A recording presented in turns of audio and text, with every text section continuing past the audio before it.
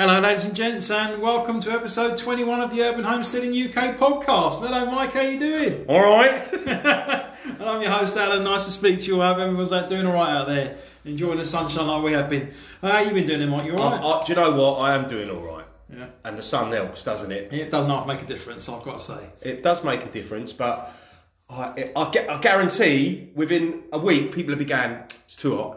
It's too hot. People are already doing it's it. Too hot. It's Already too doing hot. I need some rain for the plants. It's too hot. But no, it's lovely to actually finally have some settled heat. Even though we have still had some rain, we had one or two particularly very heavy rainy days, but I felt that was just such a nice thing because it meant I didn't have to go and water the allotment, and then I had that perfect combination of sunshine and showers. And really, that's what I would just like all the time. I'd say I could take the warm sunshine now to the end of August. Nice long run of it, and then it can rain. No, you should move to California, bruv. Yeah. You'd be thin there as well. I'd be the size of a house if I lived over there. You could be running like a kombucha homestead or something. I don't know. Yeah. Figure something out. Defo. But no, it's been. We have had, since we spoke last to people, we have had a settled run of weather. We did have it was cold and wet for so long, and I know we spoke about that, and that had really hindered the growth of a lot of crops. Certainly, I felt that. And everything had just sort of stayed still for so long. And then this last maybe 10 days, there's been a marked increase in the heat, and the sunshine literally has made the difference. The light levels, so much so now that I've had to put some shading up in my greenhouse because things are getting too direct fried. I've been there already this year. I don't want to lose any more. Thank you very much. So it's not been all without stress, but it does make a big difference, and it makes a difference to the time you can get outside and do things. And I know that people don't mind working outdoors in all weathers, but it does become a lot easier to do some things, of which I'll talk about later. It becomes easier to do some things when it's nice weather. Yeah.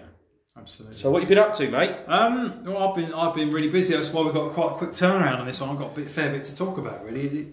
It's been obviously with the sunshine. I'm very much, I was talking before about being a bit of a fair weather gardener, and that's the truth. So I've been out and about in the sunshine a lot. Been looking to try and get the allotment sorted out. So just planting out and just keeping on top of things, really. Like I've sown loads of seeds. I've got loads of things now that have germinated, and it's about managing those plants, isn't it? So what do those plants need? Do they need to be indoors? Do they need to be outdoors? Do they need staking? Do they need tying in? Do they need potting on? Do they need, pinching out? Whatever it might be for various different things. It is that time now where you look round and there are jobs everywhere. Yeah. And, with your finite resource of time, which everyone has got a finite resource of time, some things have to wait a bit longer than they would normally. And, those plants are getting a little bit pot bound, but I'll try and and you have to prioritise, don't you? Absolutely. Maybe as homesteaders or urban homesteaders, the act of prioritising is quite important. It's not anything we've really spoke about it, but I suppose not. But making links between what you have to do now and what you can get away with not doing now. It's a really massive thing, isn't it? And I think for me a lot of that's about trying to figure out which crops I actually really want the most. I think there's definitely an element of that. Like, they'll be all right. If I don't get any of those, I'll live. It's not too bad. But if I don't get any tomatoes, man, that's bad. Bad news brown, isn't it? So I've been doing a lot of that. So I've been away for a couple of days, so I'd like to talk a little bit about that as well a bit later on. But I've been staking my tomatoes up, tying those in, trying to find some space for them because as always I've sown too many. So you gave me a load, and I've got those in, but it literally came down to it, and I've got these 4 Harbinger, is that what they're called? That particular salad tomato. Harbinger salad tomatoes, and it's like they're in little 3-inch pots or something, 2-inch pots, and it's like all I've got is flower buckets. That's all I've got. So they're going to go in them, and that's it. That's what I've got. I'm going to have to water them and feed them like Billy-O for the next 3 months. But I grow all mine in 10-litre pots. Yeah, I don't think a flower bucket's quite 10 litres, is it? Do you reckon? Not sure. It's probably not that far off, is it? I grow all mine in 10-litre pots these days. Okay, well... It does require a pretty good feeding and watering regime. Well, they'll go in the greenhouse. They'll be indoors, because I haven't really got space for them outdoors. So they're going to go in the greenhouse, on the greenhouse floor next to my chilies, and I've staked them up to probably 5 foot high, and I'll just tie them in and see what comes about. But I know exactly what you mean about the tomato thing, but I don't do it in quite the same numbers as you. But then again, nor does Heinz. They don't know tomato. I'm not sure if they do. So how many tomatoes have you got, do you reckon? I reckon you've got 90. Well, I planned to do 24 in the greenhouses at home. Yeah. and then another 24 at the allotment, Right. and I've ended up with a lot more than that. Oh, right. So you're looking at probably about 75, do you Yeah, reckon? it's not as many as I did. I had about 90. Yeah, you had a lot, I had didn't you? didn't I? But, so that's probably documented somewhere in an episode last year. I did have a fair few. Yeah. I did try to cut back a bit this year, but a bit like you, I had a few that were fried on the windowsill, early doors. They came up and then we had a nice hot end of March. We had that one day where it was just belting hot, yeah, wasn't it? Just blasted everything. So that was a bit of a problem. So I sowed some more, as you do. And then I've lost some labels on some, as you do. And Yeah. So I sown some What more. are you saying? I might not have Harbringer. No, It might come. no. I've Their got label, mate, their What's label. Cocktail Crush? Oh, it's a little cherry tomato, Oh, which I thought you'd like. Trailing or standard? The Like upright? upright Oh, ones. sorry. Yeah. Cool. I prefer cherry tomatoes. Yeah, I knew, that's why I put one in there for you. They ripen quicker, I reckon. Oh, makes sense if they did. wouldn't That's it? what I mean. I think they do. I mean, obviously having some variety is better, but I do like the cherry tomatoes. I think they're so handy, aren't they? Yeah. Did I give you a sweet million as well? I've got a Sweet Million. Yeah. I've got a Cocktail Crush, and you gave me some of those Harbringer, which I've never grown. I really like Harbringer. And then myself, I'm doing Garden Pearl. Yeah. I'm doing Yellow Tumbling Mm-hmm. and Red Tumbling, Okay. and one more. There's one more in there. I think there's one, either a San Marzano or something Italian. What's the other? Roma. Might be a Roma. Yeah. I just had some seeds and I rang them in. So, but I do mine in bottomless pots sunk into grow bags, as you know. Yeah. And I will get a picture for people to see how I do them, because I don't know if anyone else does that. I'm sure people I've done it do in the past. Yeah. Like that. And Elevated. yeah, so the pot sits on top of the grow bag, yeah? That's it. Yeah. But the grow bag is not on the floor. Oh, okay, it's no. on a shelf. Okay, no. And then my tomatoes are cascading Yeah, okay. down over the edges. And I can get 4 Yeah. in a grow bag, Yeah. which then to be fair, is too many tomatoes at once. But I try to stagger a bit. I can't. Sorry, I just got to do it. I'm sorry. I'm not often going to tell you that you're wrong, but you're wrong. There's no such thing as too many tomatoes at once. Well, that's because you've got a dehydrator and a canner. I do not have those. I have got a freezer, Yeah, and that I is do. it. I But, do. and that is what we do. But I haven't actually grown yellow tomatoes ever. I have, and I didn't like it. Really? Because I struggled to know when they were ripe. Well, you eat them. Well, yeah, but yeah. But what did I get? A sun gold? Maybe I got sun gold, Okay. which is a kind of Yeah, so halfway house. Yeah. I thought it was a yellow tumbler. Anyway, I'll have a look. Yeah. A couple of those I grew from seed, but you gave me some, and I bought 2 just starter plants from a gate, just because, maybe you have to get past that kind of. It would be lovely to grow everything from seed, but if I've grown something from seed and it's like 1 inch high, and then I walk past something and it's 30p and it's looking really lovely and healthy, I'm getting that, because it's just going to get my season going a bit better. Especially the way you were at this year as well, being a bit behind. Yeah, and I am very behind with a few things, so it's been really important. So, with tomatoes, go back to that whole priority thing, it is sometimes you have to put aside things that you might want to do for things that you might have to do, and there's an element of that, isn't there? Certainly if you want tomatoes, which I do. Well, I had some of those Tesco's crates laying around empty yesterday. Yeah. I had some tomatoes that didn't have any big pots to go in. So you use that problem solved itself. Well, my Tesco delivery man did say to me on the way up to buy it, because if you don't know, around my carport, I'm sure I've spoken about it. Yeah. There's 10 now. Yeah. And he went, "You got a lot of Tesco crates?" And I sort of looked at him and I went, "Do you want them back?" And he went, "No." And he said, "But that is the best use I've ever seen for them." And I said, "Well, where else do people use them for?" And he went, "Well, my mum uses them for moving stuff." And she said, "I've got one bloke who uses them to make lobster pots." Oh, no, that's a plan. Literally. So he If only puts we knew 2 someone together. had a boat.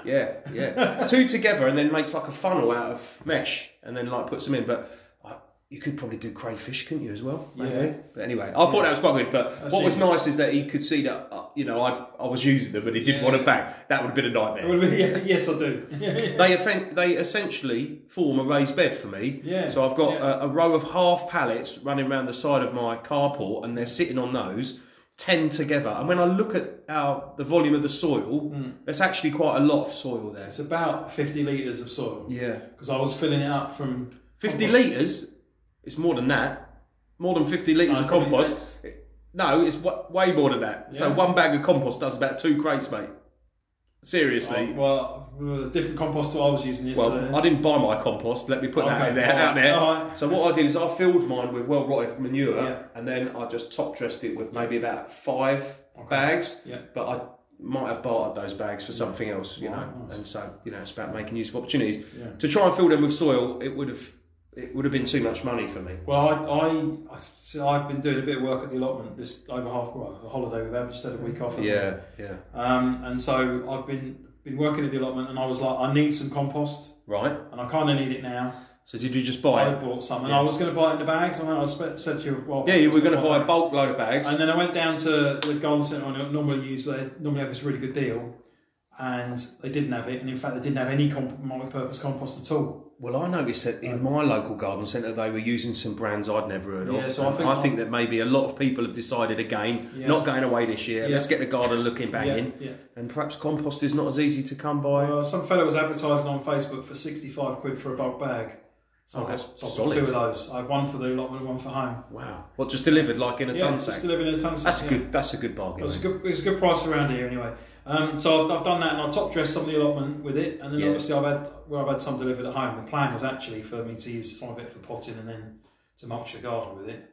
Just used it already. It's all one tomatoes pretty much. Bless you. But I'll have lots of tomatoes. That's all. So good. one tomato in a crate. One tomato in a crate. Okay. And I've just got them leant up against my back fence, which is south facing. Yeah. And I'll have to water that a lot, but it should grow really good tomatoes. So I've got in mind, if we're going to go on to those, because this is what I have been doing, is I've put dwarf beans in them. Okay, yeah. And I've got 6 in each one. Yeah. And I've done 4 of those. But then what I've done is I've sown, they were plants that I'd already started. Yeah. And then I've sown another 4. Yeah. So they've got, hopefully for some succession. Yeah. But what was really nice is that those hooped row covers fit perfectly over the whole bed. Oh wow! Okay. They just because they're wired, you can alter the size slightly. Yeah. But by doing that, it just takes away a lot of the problems of having anything not starting because of crop damage. You know, like not many things actually eat French beans. Maybe the slugs at the beginning. Yeah, it was slugs at the beginning. Yeah. But having them up off the ground has made a massive difference. So that's 8 of them are down to beans. Yeah. And then I've got 2 left which I haven't got anything in yet. And I was going to try and do some carrots in one to see if they would grow. Yeah. Because if they will, I've seen people successfully growing overwinter carrots in a greenhouse, a cold greenhouse. Yeah. In the borders. I think, do you know what? It was actually even on Gardener's World this week, which we never referred to, but I literally saw it for the first time. Yeah, someone was digging their carrots out of their beds from inside their greenhouse, and when they dug the soil out, it looked exactly about the same depth. So I thought maybe, with the staging I've got, I could probably get 1, 2, 3, 4, 5, 6, 7, 8, probably get 10 in my greenhouse. That's a lot of carrots, mate. That's a lot of carrots. And I'd be eating them now. Yeah. I don't know a lot about overwintering carrots, but I thought worth a try. It's what they do, isn't it? It's why you can get carrots all year round, because they cover them, don't they? So you get layers. They cut the green off, layer of straw, and then they black plastic over the whole lot. So when you're driving out and you see a field of black plastic, that's what it is. Chances are it's carrots underneath. So what about? So they're not fully grown though, are they? I think they are more or less, yeah. Carrots are biennials, aren't they? They are. Grow and then they flower the second year. I'll have to do some research on that, because my understanding, what I was watching, was that these had been started, right, and then continued. Well, you can sow them right up to September. That's what I mean. So potentially that's a late sowing for the following year. Yeah, but they must bulk up when they get ready, because from September to December you ain't going to get a lot of growth, are you? No. So then something must happen the next bit. So whether it's that they're ready to kick on, and then maybe they throw up. Who knows? Light starts to go back. Be worth a trial. Yeah. Maybe a trial, because as we know, I'm a bit obsessed by carrots. Yeah. You got your tomatoes. Yeah. I'm a roots man, and let's be honest. So you've got your dwarf beans. I've done some dwarf beans. So I've done dwarf beans. I made a decision not to grow cucumbers outdoors because of how much space they take up. Yeah. And then I'm looking at that and thinking, I could put up 2 climbing frames here for cucumbers, and I like cucumbers, don't get me wrong, but I could probably do them. I can probably find a bit of wall or a bit of trellis or something. I'm not that worried, because what I could do in place of it is do a big, massive tripod or octopod, because there's 8 of climbing French beans, which I actually think I'll get a better return. Yeah.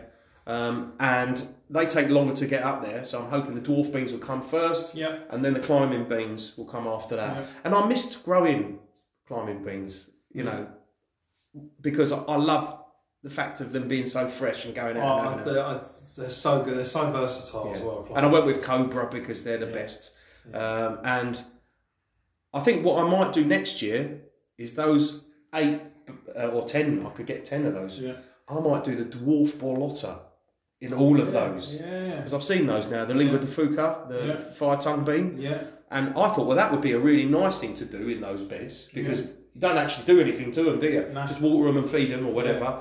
Yeah, but then you can leave them on there to dry and then just take them off Yeah. on a nice day. And I reckon, how many plants are we talking there? 60 plants? That's quite a lot of beans, isn't it? That is, we know that's a lot of beans. We've sown that. I meant a dwarf. But you get quite a good return off a Yeah. dwarf bean, don't you? Yeah. I mean, it's not quite the same, but 60 plants of red 5-tongue bean, that's probably my 5-tongue beans. Yeah. So I might try that next year. Yeah, okay. And, I'm thinking about that. Yeah. At home in a long, low bed, it's quite a good use of it. Well, I've done my climbing beans at the allotment now. I've done 2 wigwams of 12 each. Yeah. So I did the 12 plants, which are about 12 poles. 12 poles. How many plants do you put per pole? I put 1 plant and 1 seed. Oh, okay. So I don't feel bad now. I put 2 in. Yeah. Because that's what I had. Yeah. And I just thought, you know what, I'm going to put them in and see what happens. Yeah. And I could have gone for successional sowing, but I thought I'm probably not going to be that bad for beans looking at how many plants I've got in and around the place.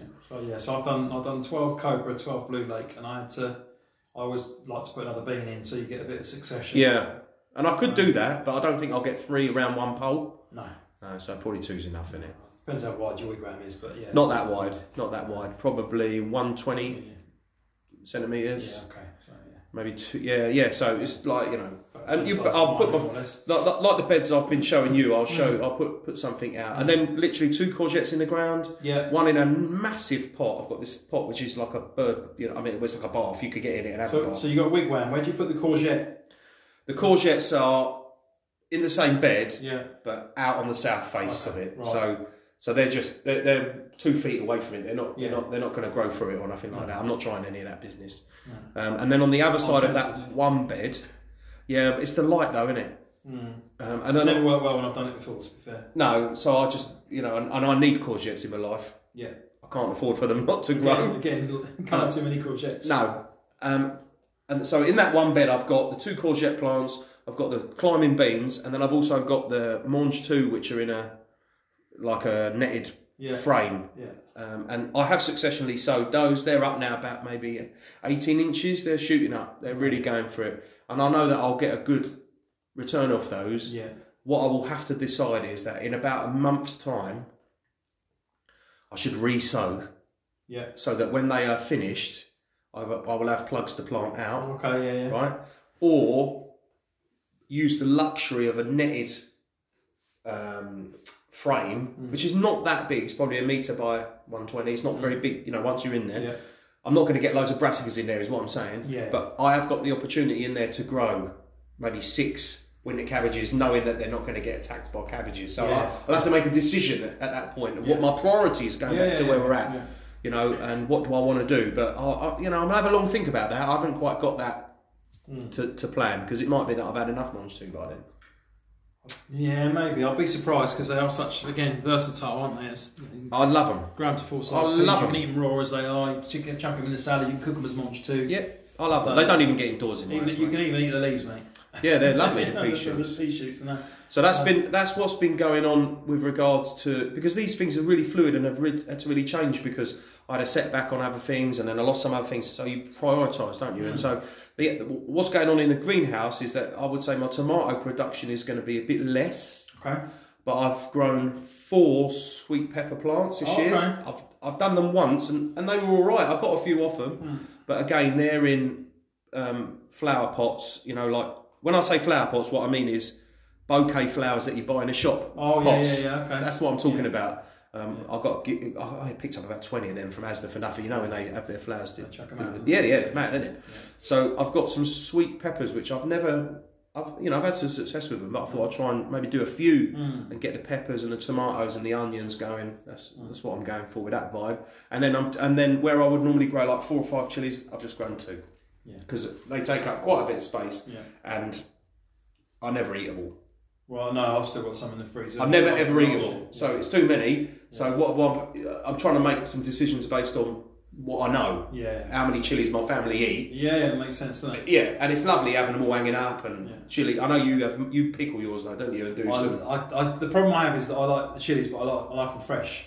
So I dried a load last year. I froze a load last year.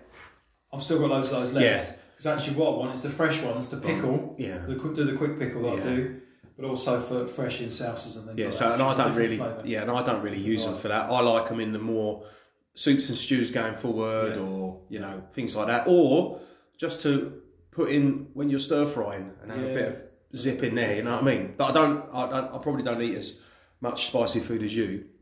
No, probably not. No, but so in terms of growing, so you've got your chilies in, you've got some sweet peppers in. Be interested to see how they come out because I've done that in the past, and the sweet pepper's been like not big enough to worry about. I've chosen a smaller one. Okay. So it's not going to get huge. Yeah. But it's supposed to be far more productive. So Okay. lots of little. Okay.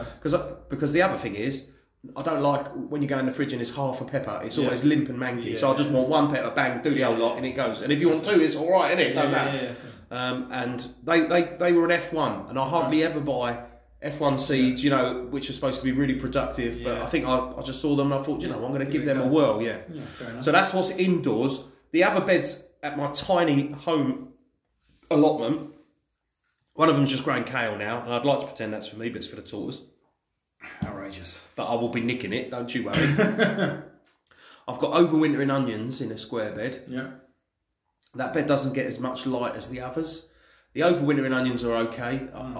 They'll get to a stage where I'll just dig them up and eat them, whether they're green, giant spring onions, whatever. Yeah. But then I might need to think about what I want to put there, knowing that bed it doesn't get an awful lot of light. Yeah. So I might need to think about something which is perhaps lettuce, something which is a bit more shade tolerant or needy.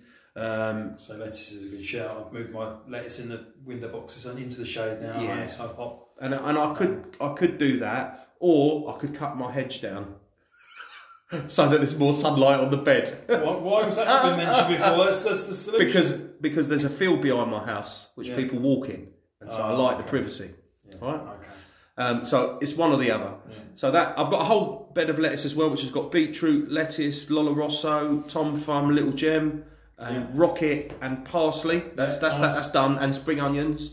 That's done. And then in the middle bed, I just decided I know what I like to eat. So you've sowed a whole bed of carrots. Half a bed of carrots. And you gave me a load of greyhound cabbage. And they're in there under the net, and they are looking really good. Yeah. And the idea is with those is that I'm going to commit infanticide on some of those. Yeah. I'm going to pick them really young. Yeah. There's 5 in a row. I'm going to take the 2 middle, the second and the fourth out, and then let them grow up. Yeah. But again, they'll be out by the end of summer. So what can I have? Do you see where I'm going with it? Yeah, well, I think that's probably a topic for certainly for next time when you're starting to get into wanting to sow some of those things. A succession of sowing. Well, I know that I'd want chard in there. Yeah. To then be ready for February, March, April. Yeah. And that's half a bed of chard. That's a good number. Yeah. But every time I come round to March, I'm so thankful for it. Yeah. It's mad, isn't it? Yeah. And when I've got other things, it's not my go-to vegetable. No. But it's just nothing like looking out and seeing some green all over winter. Yeah. I mean, I don't know. I mean, it's made of some stuff, that chard. It's like it's like, come on, give me the snow. Eating kale, isn't it? Yeah. So I've sown some kale. I've got some nice kale plants, but I'm still managing my greenhouse at the minute just because of time commitments. Yeah. I've been working a lot of the allotment. I put up the last couple of the cages that I've been doing. I've asked for some more poles actually. If you could. I'm up there on Wednesday. It'd be much appreciated if it's possible. Just so I can finish off a couple more cages. Mm-hmm. Been netting those round, and I've got some more cabbages out. Got some Brussels sprouts in now. Which is good. Nice. The cabbages that I did earlier in the year are looking so good, and the parsnips I've done in between are looking. Are they the greyhounds? I've got greyhound and I've got the Golden Acre 2 or Primo variety. Okay. Yeah, I think I might have a bit of both actually. Yeah, some of these. So I think I've done 16 in a bed. My 5x5 beds. And then I've got parsnips in between some of the rows there, and I'm going to do something similar with these other ones I've got coming through. I've got some more coming. I got rid of my garlic because one of the beds of garlic had failed. You said it was rubbish. It was just a waste of space. I took it out and I ate it yesterday. Nice. That's what you do, don't it? So it was only little, but I roasted it with roast beef yesterday, which was nice.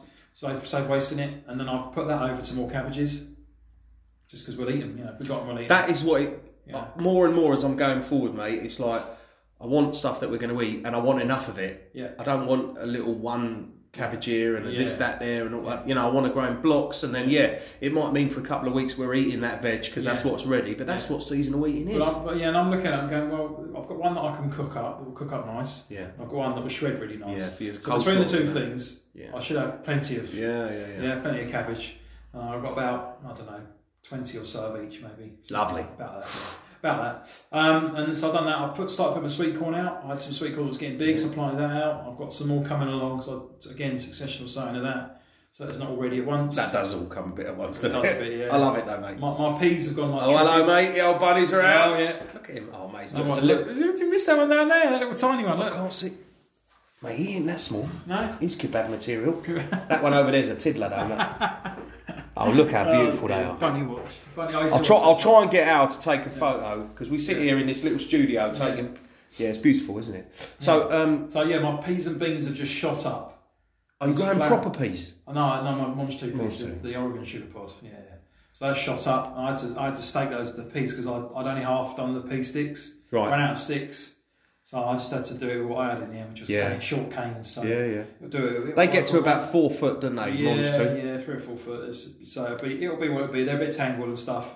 But we'll see. Send the kids in, mate. Yeah, Send the kids in to get them. I don't care. No, they love it. And then I've got a succession of those on one of the other beds. And raw beans coming up nice, and the compost is going really well, and it's really warm, and that's really working. Everything is starting to kick in. So you're not growing any veg at home at all? I've got your salad. You said, mate. I've got some salad. I keep salads at home a little bit, but I've done a lot of that at the allotment this year. As it turned out. Really? Yeah, I left the bed over to leeks, right? And I was like, well, I don't need that bed for the leeks until probably July or August. No, not when I put the leeks in their final growing position. So another thing I did yesterday was I pricked out the leeks that I did have at home into the Tesco crates. Good lad. Full of the compost. I'll show you yours. You can show me mine. They look a bit sorry for themselves at the minute, but they'll be all right. Yeah, they'll be good as gold in there. So the saying about those, I mean, the other thing with the leeks is that you can ram them in a bit, but I don't fill the crate to the top. I leave about 4 inches, and a little bit of shelter from the wind does help with leeks, doesn't it? Yeah, and just holds them up and that, and they do send down a massive root though, and I know that a lot of people trim their leeks when they put them in, but I've never found that necessary, and all that kind of stuff, dipping in or whatever it is, just bang them in, innit? Yeah, that's what we've always done. Just bang them in. They seem to grow all right. If they can, they will, won't they? I've done that. Well, I've got a big weekend of planting out coming up this weekend. Saturday afternoon, I'm going to have to get out there and I'm going to have to plant everything. Right, okay. Because I just didn't get around to it. I was, shoveling soil and building cages. We've both you've done massive work up there, and I know that you'll probably reap the benefits, especially if you bought that soil in. You'll reap the benefits going forward. That was the point, really. Did you get any farmyard manure? Have you? What's interesting? I did one bed because I went down to get some compost in the last month to top dress one of the beds, and I couldn't get any compost, which is part of the reason that prompted me to get this other stuff. Yeah. I bought farmyard manure, well-rotted farmyard manure around there, it was more than I'd like to pay for it, but it was there and it was ready to go. Yep. I was just like, just have it. Peas need to go in, so I'll put the peas into that. So we'll see what happens. I bet they're going like Billy out. Well, they're not yet, but I reckon they will. They will, yeah. They will if it's well rotted enough. So my allotment obviously is not on the same scale as yours. It's only a half. But I do feel like I'm slowly getting to grips with it, and I know that I'll probably still have to. I've got one bed which I won't make. It won't get done. Yeah. But what I am doing is all my green waste is going onto it at the moment. Oh, yeah. So I built the framework for the bed, and then everything's just going in it. All the green waste, everything's going in it, and then the odd bits of soil. And when if you've got stuff in pots and it haven't taken, I'll just shake it in that, and then hopefully next year it'll be ready to plant stuff in. I'll probably still have to put some farmyard manure in it, well-rotted stuff, or some of that soil improver that I can get hold of. But the beds themselves are starting to fill up. Obviously, the 2 beds of spuds, they're up. They're looking good. And then I've got 2 more big beds, which are like 3.8 metres by, 1.5 metres. They're quite big beds. Yeah. And then the other ones that I've done up, one of those I planted all my sweet corn out. Okay. In a block. And, I'll probably put it a bit close together, but I thought, I've got these plants, I'm going to whack them in and see how it goes. Yeah. We'll see how it goes. So they're in, and one of those beds will be for leeks. because again, it's another thing. And then I will try and do my Swedes, man. I'm going to try and have a go at these Swedes. I have sown Swedes. I don't know how good they are at transplanting, moving once they're up. Root vegetables are not very good typically. But they're a brassica, so it's a kind of a bit of both, isn't it? Yeah, I think with all these things, if you keep it wet and warm enough, you can do it. You can do it. But it's not too late to sow Swedes. No. You can do them and they'll probably be okay. And I was just thinking, I've given a lot of people advice about what and when. I don't want to get to winter and not have a lot. Yeah. So I want something there. Yeah. Whether it's chard and leeks, because I'm aware I haven't done any parsnips this year, and I think going forward having a bed of parsnips and Swedes is actually what I'd want, where you can just go out on a Sunday, get your 2 or 3 parsnips and your Swede and bring them home for your roast dinner and stuff like that. So I was looking at my plan the other week, and I sort of looked at it and I put literally 3 Brussels sprouts plants on there, and maybe 6 or something, not very many anyway. Because I've always grown them and just been it's got such a lot of space. Yeah, it is, isn't it? But then I was looking at the plan and going, but that's going to come out in August. That's coming out early September. Yeah. That should be out in July. Yeah. So it's what 3 or 4 beds that could potentially be empty. Yeah. There's no harm in sowing a whole load of extra Brussels sprouts. No, even if what I end up doing is feeding them to the chickens. Yeah. So at the moment they're sitting in the greenhouse. I've planted some out. I need a few more to go in that bed. They've got to be under cover though, haven't they?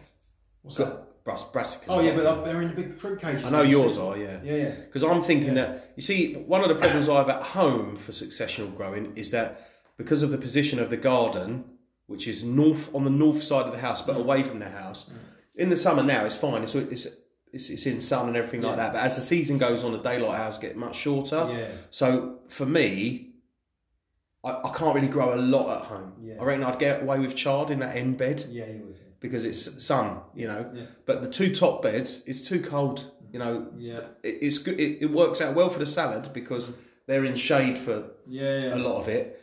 But I don't think I would get much to go through the winter. Have you tried the Carolina Nero in there? No, but I could try them. That's nails as well. Yeah, that don't care, does it? No. But they will get no light for about 6 months. Yeah. But what I have got now though is I've got allotment, which is sun all the time. Yeah.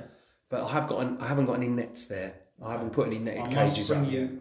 My old net that I'm not going to use then. Oh, that black? Because you can sort through that. I mean, it's not in great nick, but some of it... No, and I'll find something and I'll either make some hooped ones. I like things that I can leave up and then take off and then put back on and, and that are easy to manage. And, I'm more than happy to make some stuff out of bits of... kind of tuber 1 or tuber 2 and I'll just like to make some row covers for cabbages really, because I can put them in and know that once they're in through the winter they're going to be pretty solid and they can just sit there, and it would be nice to have some winter cabbage. I haven't got anything around. I've sown the but no, I want them so I can take them off. I can pull them off, weed round the cabbages and then put them back on again, so I would definitely be interested in making some of those in the summer. I will bring you what I don't need in there. I've got some. I bought all new, you see. I know you did, fed up with it, so but it might work for me. Don't mind sometimes just spend the money and just get it done. Do you know what I mean? Yeah, absolutely. Kind of looking at things sometimes, especially with timing. It's a short. So that's the garden. The only thing I have got is that I've got some. I literally neglected the strawberry plants I had in these little handmade planters. I think I shoved them around the back of the chicken house, and they're looking amazing. Yeah. So I've got like 10 strawberries, which I think is nearly a row. Yeah. And I'm thinking, where can I put these strawberries now? Because they're looking too good. So I might take them to the allotment and just put them in and see if they'll take their chance. I won't cover them though or anything. I haven't got the facility. I had my first strawberry last week. Really? Yep. Bloody hell, mate. Yep.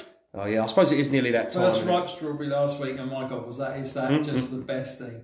It's only beaten by the first ripe tomato, in my opinion. Well, there we are. You're well ahead of game with me on that. But even if I just plant them in, they're in, and then it might be that going forward I might end up moving them again or whatever. But it would be nice to do something with them rather than just them be wasted. Again, if I wasn't doing the beans, I think they would do really well in that Tesco crate bed because they're off the ground, not as much slug damage. Yeah. And how many strawberries you get in a Tesco crate? 4? Probably 4. Maybe probably 5. Yeah.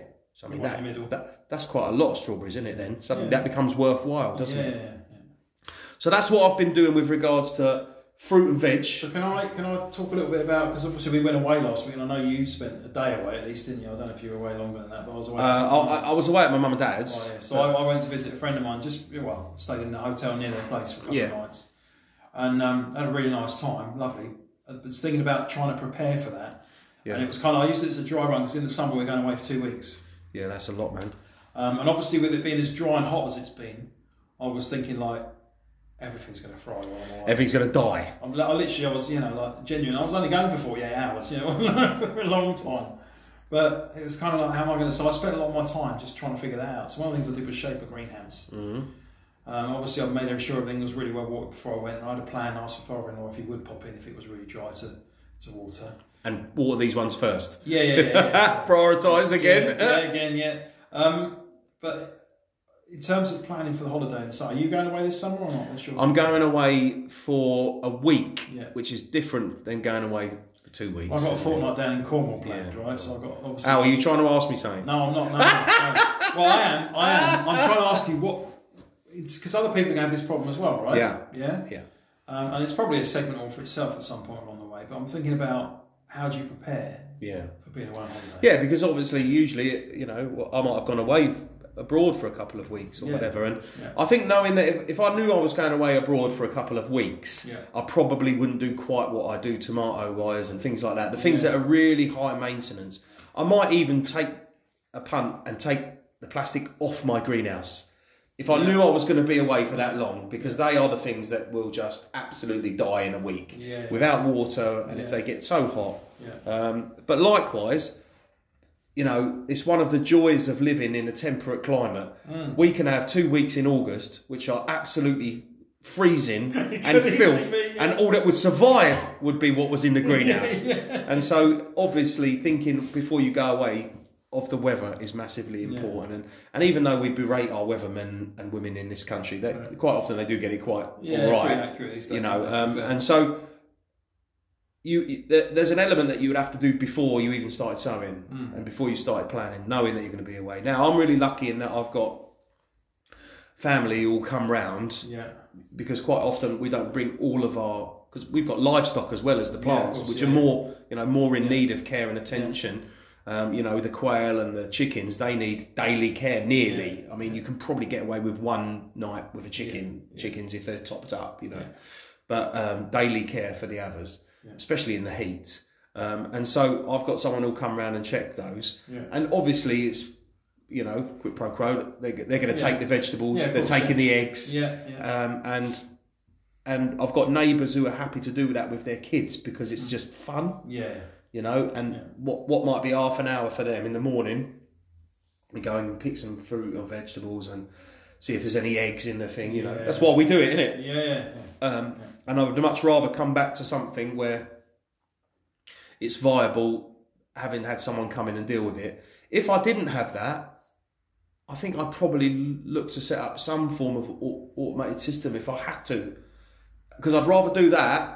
Even if it was a leaky hose, I'd rather do that than not have anything. That's kind of what I'm thinking. I mean, obviously, I've got somebody coming in to look after the chickens and the pets and that. But the allotment's different, isn't it? The allotment's different. The allotment's less of an issue because of the way I set it up is things that won't mind too much. No. If it's a bit dry. I just swapped numbers though with a fella at my allotment. Yeah. And I said, look, if you're ever away or you can't get there, let me know and I'll come and...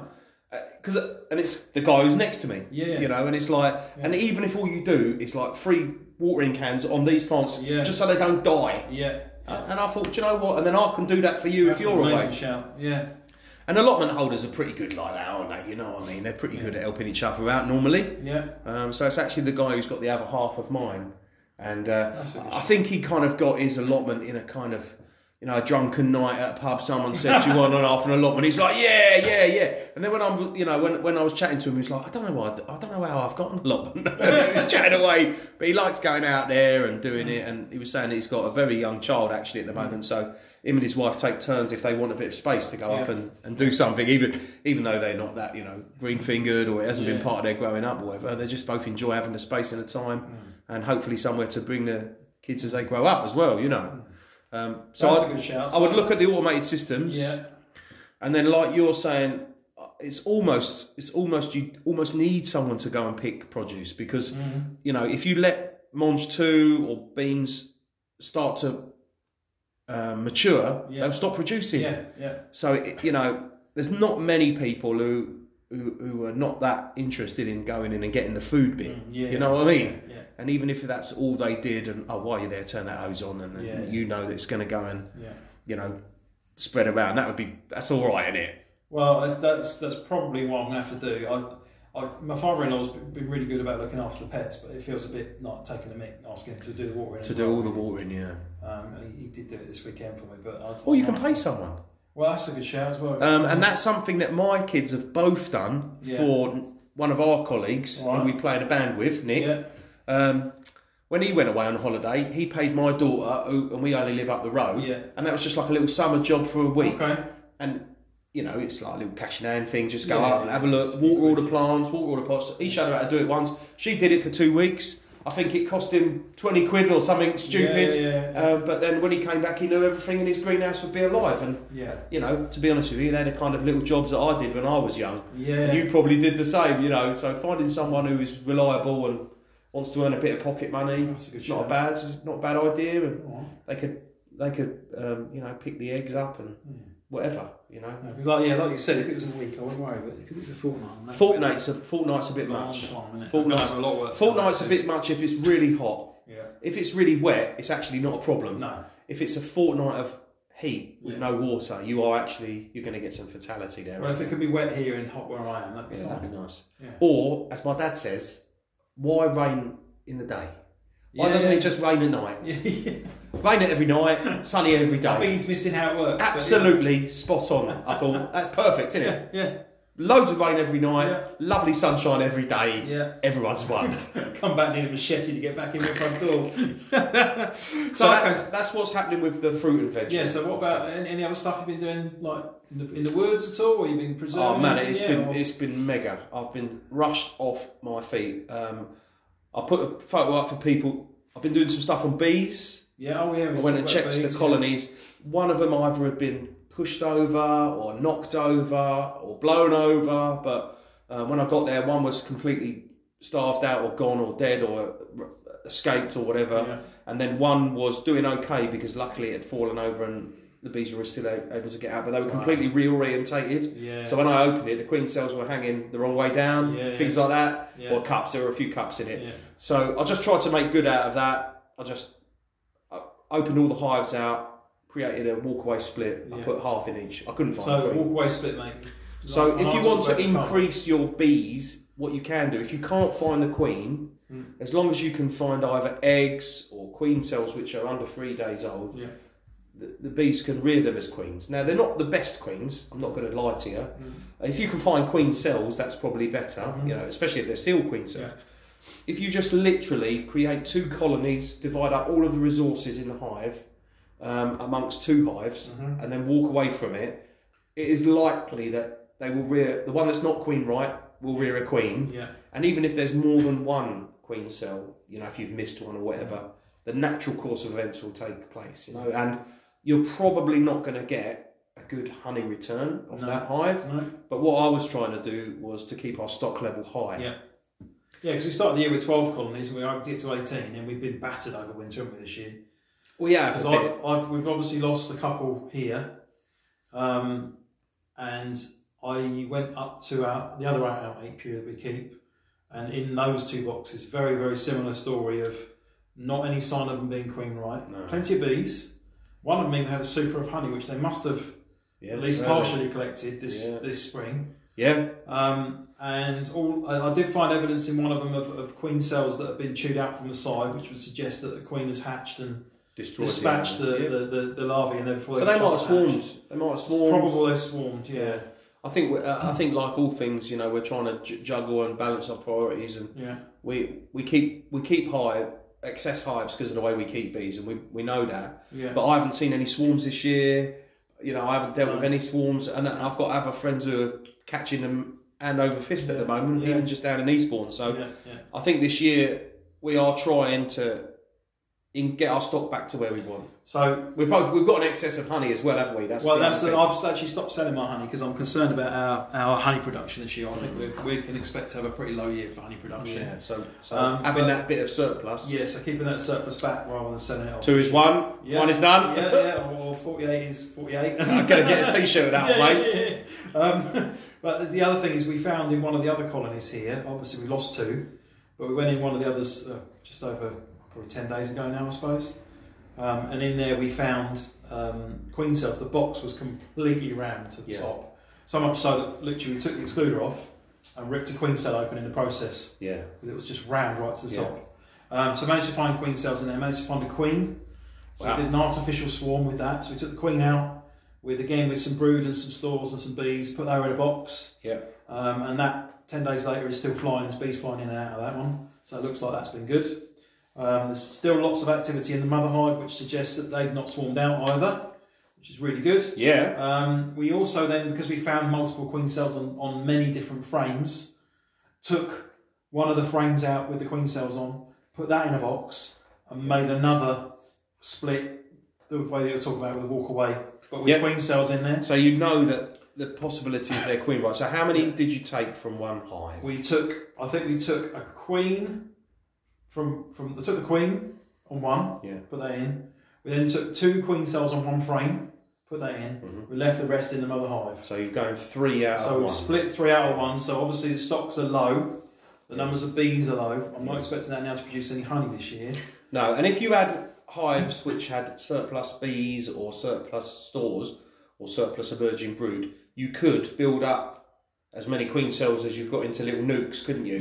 Yeah, so expansion model kind of idea. Yeah, and if that's early enough in the season, which it is. It is still, by a long way, So I'm actually thinking that I'm going to have a go at doing some queen rearing this week. Okay. So I've got some bits, the bits we got.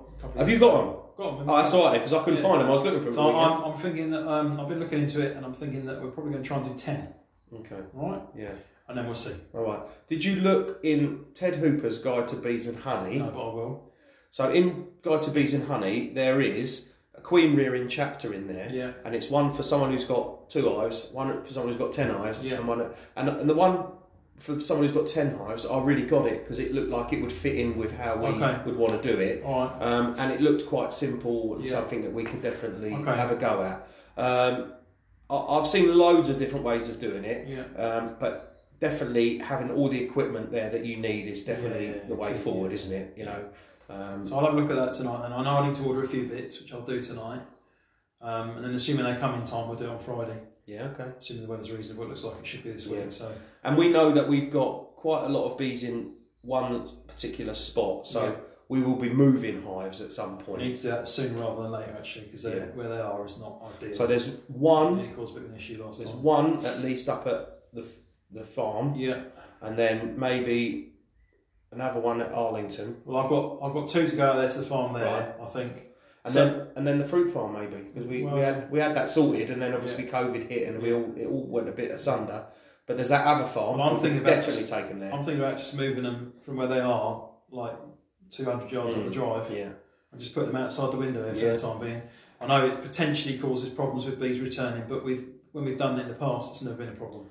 No, we manage it, don't we? So that's the bee thing. We know that for a lot of people, people are interested in keeping bees, and I think we will have a whole episode about beekeeping at some point, because it's one of the hardest things to talk about. You have to kind of be seen it. You have to show. Show it. Yeah.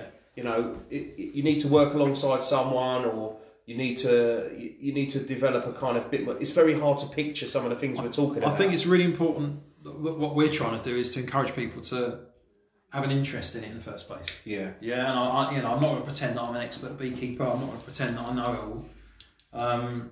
But if we can encourage other people to try, or to find out, or to, and certainly happy to answer questions to the best of our ability. Yeah, and just to throw out there, if I was going to start keeping bees and I didn't have a lot of money, I would either keep bees in a top bar hive or a Ware hive, which is a French model where you don't put foundation in it. Yeah. It's like little boxes that stack on top of each other, and you just put wooden things in it, and the bees build. It's probably harder to manage once you get going, but that's definitely what I'll do. And you end up with like these tower blocks. I think the top bar hive's a really good shout, because you can make your own. Top bar hive out of not much. I reckon I could make a top bar hive out of a Tesco crate. I'm throwing it out there. I'm throwing it out there. Challenge accepted. I tell you what, there'd be a lot of ways in.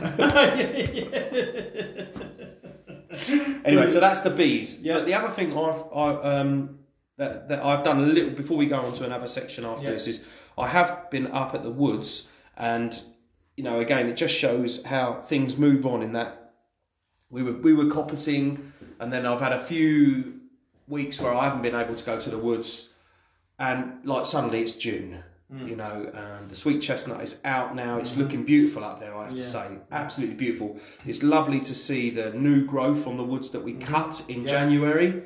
But what I've realised is that there's a reason why people also cut and split firewood in the winter.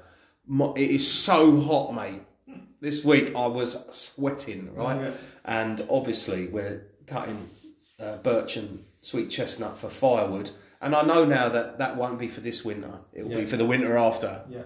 18 months probably. I might get away with the birch, getting the moisture content down in that, because it's all split and it's in this direct sun. So, you know, it could be okay, but I would doubt it. I mean, 6 months is pushing it for birch, but it might be all right by kind of February, March time. Yeah. But even if it has to sit there on the stands for another 18 months, then it should be fine. Yeah. But you just have to do jobs when you can. It's not ideal to be splitting wood in June. It's not. It ain't. But it's got to be done. The work's got to be done, because if I don't do it now, then that'll have a knock on, you know, for next year. And seeing the coppice come back up though has been magic, because, you know, when you cut the trees with the chainsaw and you're coppicing them down to a few inches, it is a little bit like, what if they don't grow? I've just killed that tree. And this big crushing weight of stewardship comes on. I literally had one that was about 2 foot tall. It was tiny, like pencil thick. Yeah. And it got a bit like funny looking, so I just cut it down to the ground. And then again, So seeing all those shoots coming up has been lovely to see. Now, obviously, you know, as a coppicer, what I'm trying to do now is minimise deer damage and rabbit damage and things like that, and that's really tricky. We've got some dead hedging and fencing up. You know, we're by no means vermin proof. No. By no means, but it's about trying to manage it and keep an eye on it. And you know, if it becomes a problem and we have to look at methods of control for rabbits, then we'll have to do it. You know, whether that's through fencing or hunting or eradication.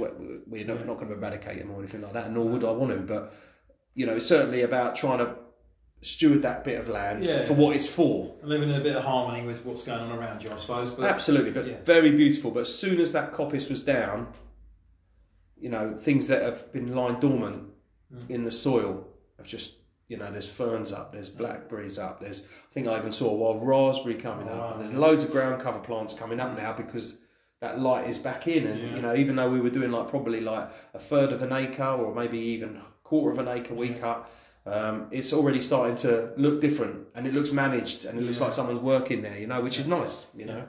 So that's been the woods really, and that's the only other big sort of thing I have done, because I know we might move on to talk about. Well, I've done a bit of, I did a bit of foraging. Went out elderflower in yesterday, which is good fun. Nice. Yeah, lovely. And I made then 10 litres of elderflower cordial yesterday. It's quite a lot, isn't it? It's quite a bit, but you know, I quite like it. So that's all good. We're keeping the other bits ticking over, so the sourdough's been going really well, and this warm weather really helps with that, I have to say. Really helps to get that going. And I also had a bit of a go with the cider vinegar as well, because that was getting a bit low. Well, you bought me in some of that. I'll be on that little trick as well. I'm pretty sure, because I did listen back to our New Year's objectives, not resolutions. No, not resolutions. I did listen back to that just to see how we were getting on with that, and I'm afraid I failed miserably at one of mine already. But anyway, I'll figure on that one another day. All right. But that's not so good. But one of the things I think you said on there was about getting the cider vinegar game going. So that's good. Right, I'll get that sorted. Make sure, because I promised you some other cider mother, so I've done that. That's fixed. Well, hopefully I'll be hitting the protein soon, because I'll be getting out with the old pop gun and going rabbiting. They're nearly big enough, mate. They're nearly big enough. Yeah, and the bees was my other big one, so I'm getting on that at the allotment as well. So having a restock's a good idea. Right. So yeah, should we call that quits for a minute and come back shortly? Yeah. Yep. Cheers.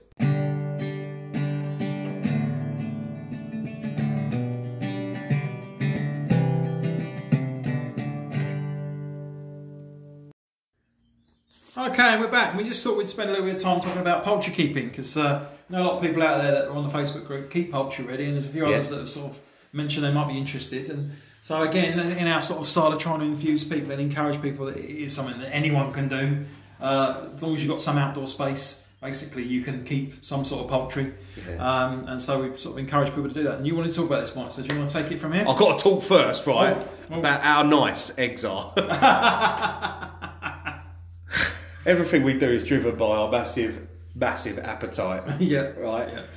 But I cannot, I'm going to cause so much controversy here. A fresh French bean, I'll give you, yeah? Yeah. A fresh onion, a shop-bought onion and a homegrown onion. I'm not sure I would always be able to taste the difference, right? I probably could with potatoes, and I definitely can with carrots, right? There are some things, though, when you have them fresh, and I mean like day fresh, and eggs being one of them, they are so superior. Yeah. It's unbelievable. Yeah. And I know that people might be able to buy eggs from where they live and, down the farm and things like that. But the difference between even a small sort of operation of eggs where you can feed, I can feed my chickens what I want and I know what their eggs are going to look like. Yeah. And the freshness is it is night and day, in my opinion. And eggs are one of my favourite foods and have always been one of my favourite foods. So how it took me so long to actually keep chickens is beyond me. But if I could encourage people to, make a close association with one food, which is kind of like a step above, in my opinion, growing vegetables. It's just the next little step.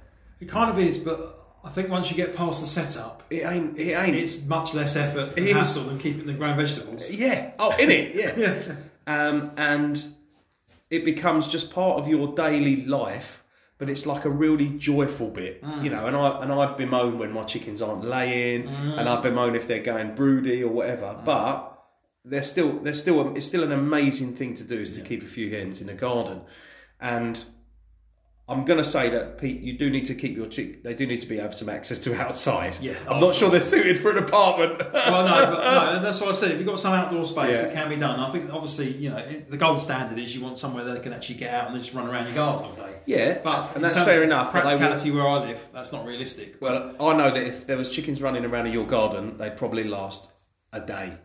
Because you've got foxes in your back garden. Foxes run through the back garden, mate. Yeah. So they're not going to last very long. No. So, and the local cats, I'm sure, have had a pop at one of them before. Absolutely. So it's about finding that right balance. But what I would encourage people to understand is that, and I genuinely believe that if you can keep a rabbit or a guinea pig, it's easier to keep a chicken than that, in my opinion. It's not that hard. Yeah.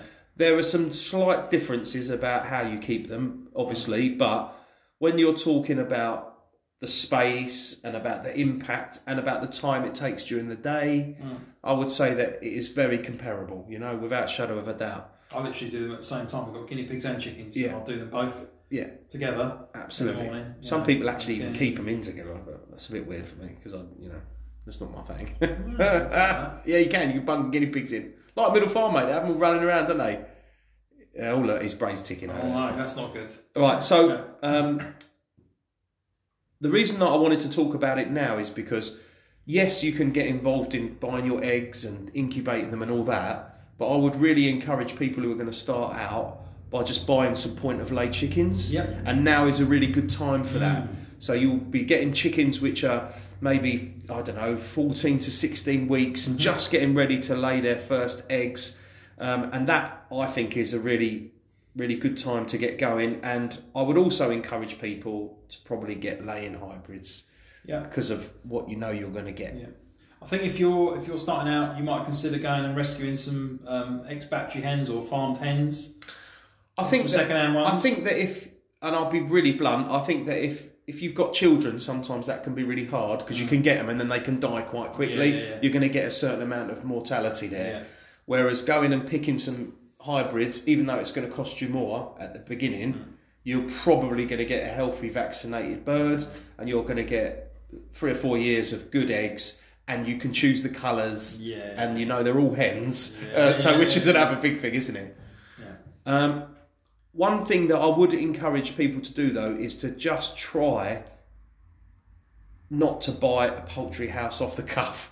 Because they are so expensive for what they are. It's ridiculous. They are bonkers money. You can find... I'm on Facebook Marketplace and I see poultry houses on there. Every day there's a new one. Someone getting rid of something, whatever. You might have to clean it. You might even have to patch it up, right? But as a gateway, as a way in, I think that is ideal. Absolutely ideal. My next door neighbour used to keep his in a wardrobe. like literally a big, and I'm talking a big wardrobe, and it had perches in it, and then he built a framed run coming off of that, and then he would let them out and stuff like that. So the questions that people ask a lot is maybe what you need and how much space as well. Yeah. So I think that's only fair, and it's not unusual for laying hybrids. Laying hybrids are basically just hens which have been developed to lay lots of eggs, but they're based on the old-fashioned strains. They've just had broodiness, which is when the hen wants to sit on eggs, sort of bred out of them, and so they're going to lay anything from sort of 280 to 320 eggs a year, aren't they? Absolutely. So you're looking at more or less nearly an egg a day. Yeah. So if you've got three eggs a day, and I would encourage people to not keep 2 hens. I would encourage them to either keep 4 or 3. Yeah. And that's where I used to sit, because then you're never introducing new birds to just one bird. Yeah. So as if you get into it and you've got to replenish your stock. Some people can keep far more than that, but for me that was a good happy move. And also that was, for a family like mine, 3 eggs and then 3 eggs on one day, 3 eggs the next day, 3 eggs the next day, 3 eggs the next day. Yeah. That was enough for us. Yeah. So if you can try to look for a cheaper source of housing, and it doesn't need to be that complicated, in my opinion, try to find the right thing for you. And you can buy off the peg, but it is so expensive. I mean, they're crazy, the money. I bought a garden shed for half what you pay for a chicken house. Yeah. For the size of the number of birds I've got, and I've just got a 5x7 garden shed. Yeah. I keep mine in that. One thing I would say is that if you're going to have any kind of enclosure for the chickens, which obviously if you live in town is probably the way you'll have to go to keep your chickens so you know where they are, then I would recommend covering it. Yeah, absolutely. That's made such a difference since we put the new one in, covered it. And me. Because when it gets wet, if you can imagine a mixture of mud and straw or sawdust or wood chip, whatever you put down, and chicken feces, and what that smells like when it gets wet, it's not pleasant. No. Whereas if you can keep it dry, there's a very well-versed method of keeping chickens on deep litter where, the sun and the air get to it. They're constantly scratching around. You're putting in either chopped straw or anything else like earth or bark chip down or mulch.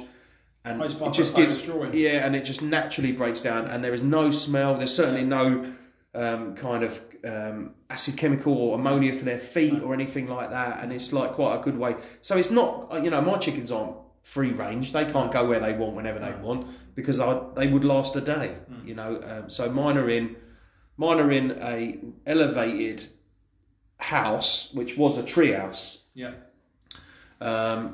Not a tree house, like a garden slide tree house. And so I then converted what would have been the bit where the slide came down from and covered it with pallet wood, and they sleep in there, and then they've got a ramp which goes down, which they are more than capable of climbing, and it's quite a high pitched ramp, down into an enclosed run, and the enclosed run is probably 2 by 4 meters. No, it probably is nearly that. Yeah. Might be a slight bit smaller, maybe 1.5 by 3.5 meters or something like that. And I keep bantams, which are about maybe a third of the size of full-size hens, and I've got 6 in there, and they're happy as Larry. They're lost in it, if I'm honest. I wouldn't probably keep more than 3 or 4 full-size hens in it, just because of how much bigger they are. Yeah.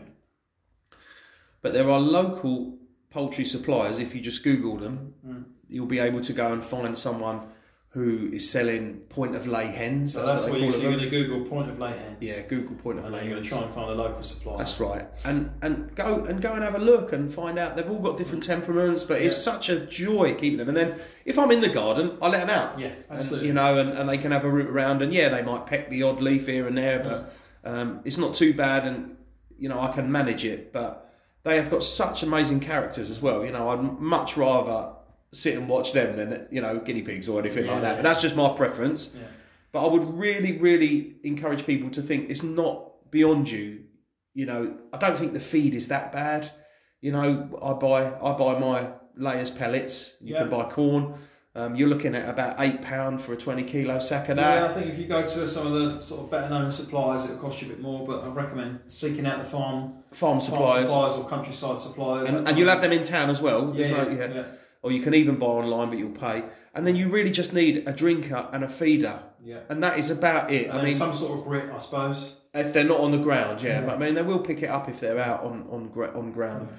And then obviously I like to advocate buying a little book on the subject, but there's so much information on the web about keeping poultry, and it really is a gateway. I think it's a real gateway because it takes it past just fruit and vegetables. You are into protein, aren't you? Yeah. And if you then start to get into keeping poultry and you do want to start to incubate and raise your own livestock, you do then have the option if you want to get into raising some meat for the table. Yeah. And it's quite a good way in.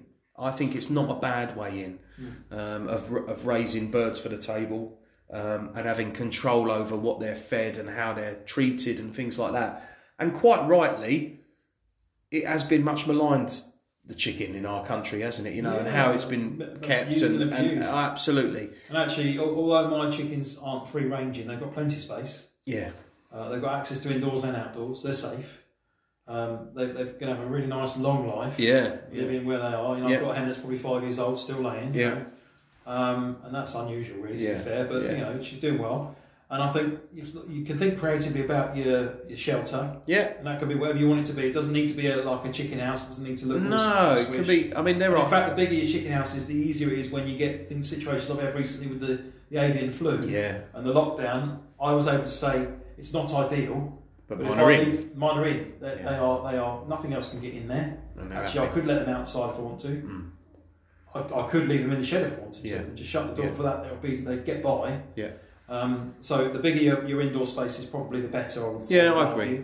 And then obviously in terms of feed, you need something to rodent-proof the feed, and that's one of the things I would say. Yeah, that's what I was just about to say. Yeah. So if you keep chickens, you do need to have some quite solid procedures about getting the food in at night, not overfeeding, not just leaving scraps on the floor. And people keep chickens in all different ways, don't get me wrong. Yeah. But what you must try and do is minimise any availability of food, because you will in turn get rodent problems, whether that's rats or mice. And I would say that the rats and the mice are probably in and around your property anyway, but you just will see them if you don't maintain some good procedures about getting. So I lock my chickens away every night, and I get their food in every night, and I don't hand feed in the evening. So what I mean by hand feed is that in the morning, if I've got vegetable matter from the dinner of the night before, or I've got salad or peelings or whatever, I might give that to my chickens, even though you're not probably supposed to, because it's not supposed to go through your home kitchen. No. I would feed scraps to my birds, or a bit of bread or something like that. But I do that in the morning. Yeah, I do the same. Yeah, so I don't feed them that in the evening, and then I lock mine up religiously, like I say, and I bring their food indoors. Every night. So what I've done is, because I've got that pitch roof on mine, on the rafters, I've put a hook in there, and I actually hang my feed from the hook. So do I, but I've still seen a rat get in it. Oh, I'm sure it's possible. So the only thing I could do is I could move it up, like create a second loop so that it's like literally in mid-air. Yeah, but for me, I just what it does is the practice makes me go out, make sure they're in, shut the pop hole, get the food in, done. The rat would have to climb down the chain to get to mine. It's the only way it's getting there. So it probably could be done, but Yeah. Good luck to you, mate. But he's got to get in there first. It's like Fort Knox. And good luck with that as well. Yeah, and the other thing I would suggest is, I've kept chickens in sheds before. And one of the reasons I went to what I do now is because I had rats underneath the shed. Yeah.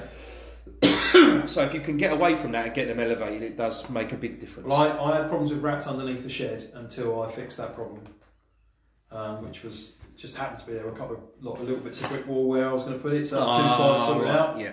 And then I wired down with really fine mesh right down to the base of the shed. Yeah. And around the bottom part of the shed, so they couldn't chew through the shed itself. So the only way they're getting in is underneath the concrete plinth, which one did last year, but Yeah, but and going back to what we were talking about earlier, they're not difficult to keep. You could probably go away for a weekend and leave them, and they'll be okay. As long as your food's topped up and they can't knock the water over. That's the problem if they do. Yeah. Again, hanging it solves that problem. Yeah, it does. Yeah, and you'll find that there's so many tips and tricks for that, and even having 3 hens or. I would advocate not keeping 2, only because you're going to get an issue when one dies and you've only got one. Do you get another one or whatever? But if that's what you can do, and it's have 2. Funnily enough, I did keep 2 at the beginning. If that's what you can do, that's fine. I mean, if you've got time, my first 2 hens were 2 Pekins, which are very, very small bantams, and I kept them in an arc, which is like a triangular run, and I could do that because they didn't impact my lawn because I moved them every day. So if you can do that, that's fine. But if you have got other things on the go, it becomes something else. I have to say, I would like to see them have more space than that if you could do it. We were letting them out every day. Exactly. You know, we were out letting them out for a couple of hours every day. And the other thing that I would just say is that having, my eldest daughter is 18 now. I can't think of anything that we've done at home, homestead-wise, which has impacted their lives more positively than having poultry. Do you know what the best thing is, right? And my kids are not that bothered about the chickens anymore. Yeah.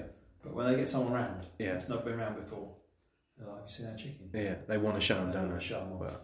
And they want to go and then pick them up. And and Eleanor, who's one of my daughters who's 18 now, she's just doing her own quail, and that definitely wouldn't have happened without the process. And she incubated them and done that. But to see that love of birds and poultry and having that return of something really nice, eggs they're amazingly versatile, as you know, really good for you as well. And when you can just make a fresh poached egg, a proper fresh poached egg, it is. I don't know if I can think of anything better. Well, go out and get it in the morning or the night before, bring it in and poach it straight away. That's about as good as it gets. Oh, man. Happy days. Oh, it is so good. And I know that we probably are 2 fellas who just like eating, but... Why do you think I even got into this in the first place? When I was up the woods on Sunday, and my friend Rob, who I do the coppicing with, who's also, on the channel and stuff, he bought some eggs, and they were big old girls as well, because mine are all small now, my bantam eggs, but... He has got some tidy sizes. Did you see that picture I put up? Yeah, you put that. It was like ostrich or a dinosaur or something. It was ridiculous. Double yoker as well, mate. Oh, well, we had those. Wouldn't believe me, so I had to crack it and show them. Yes, we had those, for breakfast in the woods around the fountain. That's solid, mate. That was. So, if you've got any questions about poultry keeping, please ask us, and don't think that you've never done it before. It's too hard, or it's like it isn't that hard. And the other side of it is. If you can get into it without, spending loads of cash at the beginning and it doesn't work out, that's fine. People will always take hens from you. It's not a problem getting rid of a hen. It's not like a dog, is it? It's not difficult to get rid of a laying hen. No. To be fair, we'd probably have it, would we? We'd go anywhere in the country for a laying hen. Well, I could take a couple. There you go. But if you can find some housing, which is the biggest expenditure, I would encourage people to do it. And it would be lovely to hear over the course of this summer that someone had decided to have a go, wouldn't it? I think if you're going to do it, and you need to really think carefully about how you're going to keep the foxes out, because that's going to be a problem otherwise. Yeah. And think, they're smart creatures. They'll figure a way to get in if they can. Yeah. But they also are smart enough to know that if they can't get in and there is an easier meal somewhere else, they'll go there. Yeah. And then obviously just to be prepared for the rodents and to have a plan for dealing with that. What you're going to do when you do get them, because when it gets cold, you will. Yeah. And that's just no doubt about it. First proper frost of the year, you'll notice the rats have got in somehow. Well, yeah. I think if you've got those good practices though, I don't think you'll get a problem. I've never had a big problem, but every year I notice them. Really? Yeah. Whereas I don't. Get 1 or 2 in. And that, This last 2 years since I've been fastidious about getting the feed in and not feeding late at night and maintaining I've got really clear maintenance gap around my chicken house, and I keep that absolute. I call it line of sight. Right, okay. I've gone the other way and just gone. If I squeeze it really tight, nothing's getting. Oh right, okay, you've gone that way. I've worked so far.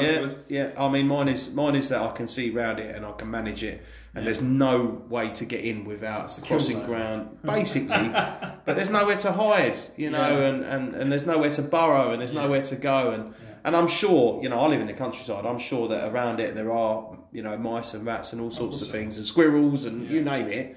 But the thing that I see more in my chicken house than anything else is sparrows coming in to have a go in the food. No, they probably only get in through mine because used to be where you climbed up the climbing frame. There's some holes in the back there, Yeah. So please have a think about it, and like I say, if you've got any questions about it. There's loads of poultry keepers now on our little growing number of followers. And it's lovely to see people talking about it and trying to, extol virtues of. Perhaps we should have a little challenge of the best dressed hen. Oh no, mate! I'm going to lose. Prettiest hen. I'm going to lose that. Prettiest hen picture. Mine are all molting. Mine are all molting. Oh, I don't care. It's got to be one of your hens. It's got to be a picture you took in the week after this. Get it up on the old Facebook. We'll do Get your hens out. Get your hens out. Should we do a little grading or something? I don't know. We'll figure something out. But it'll be a bit of a laugh, won't it? Get your hens out. Oh, I'm glad it's hens, mate. Get your hens out, and I will take a photo of mine. I've got some good-looking hens. Have you? I have. There is no doubt about it. Yeah, absolutely. I might tell my favourite. One of my favourite ones is proper scruffy, scrubby-looking thing. She winning. Really? And she's not winning no beauty contest. No. Right, well. Anyway, let's call it a day for there, mate. Thank you so much, everyone, for your support and for listening. We really do appreciate it. It's so nice to see people putting stuff on the Facebook and interacting. It really is. So if you're not already in the Facebook group, please. And if you're someone who's shy because you think everyone does more stuff than you, but you've got a really good plant, just take a photo of it, put it on. I think there's people who are sitting back in the shadows, mate. They're just looking. They don't want to share. Yeah. But we want to see what you're up to. And also, it's a really positive environment, so all you're going to get is positive, comments and encouragement, hopefully, and hopefully people that are on there feel that. But certainly, from my perspective, I feel like it's really encouraging environment. So please, if you're not on there, get on there. If you are on there and you're not posting, please post. Just show us what you've been up to. Get your hens out. Get your hens out. Let's see your hens. I'll get a little thread going on that tonight. I'll start that one off. I'm gonna get mine out now. Yeah. Yeah. All right. You ain't gonna beat one of mine, man. No. Speckle, she's proper good looker. Yeah, I've got Chipmunk, mate. Chipmunk? What kind of a name's that? She looked like a chipmunk, which was a chick. So the kids call her Chipmunk. Chickmunk? Chipmunk. Oh, mate, that is terrible. Like chipmunk mark is on her back. Anyway, I don't even know what one are all called. I'm sure the kids have got names from somewhere. So yeah, please do get on the Facebook. Tell your friends about us. Tell everyone about us. Share us on your social media. Let's try and build this channel and let's try and build this community. Thank you so much for listening. We will speak to you again soon. Cheers. Bye-bye. Bye.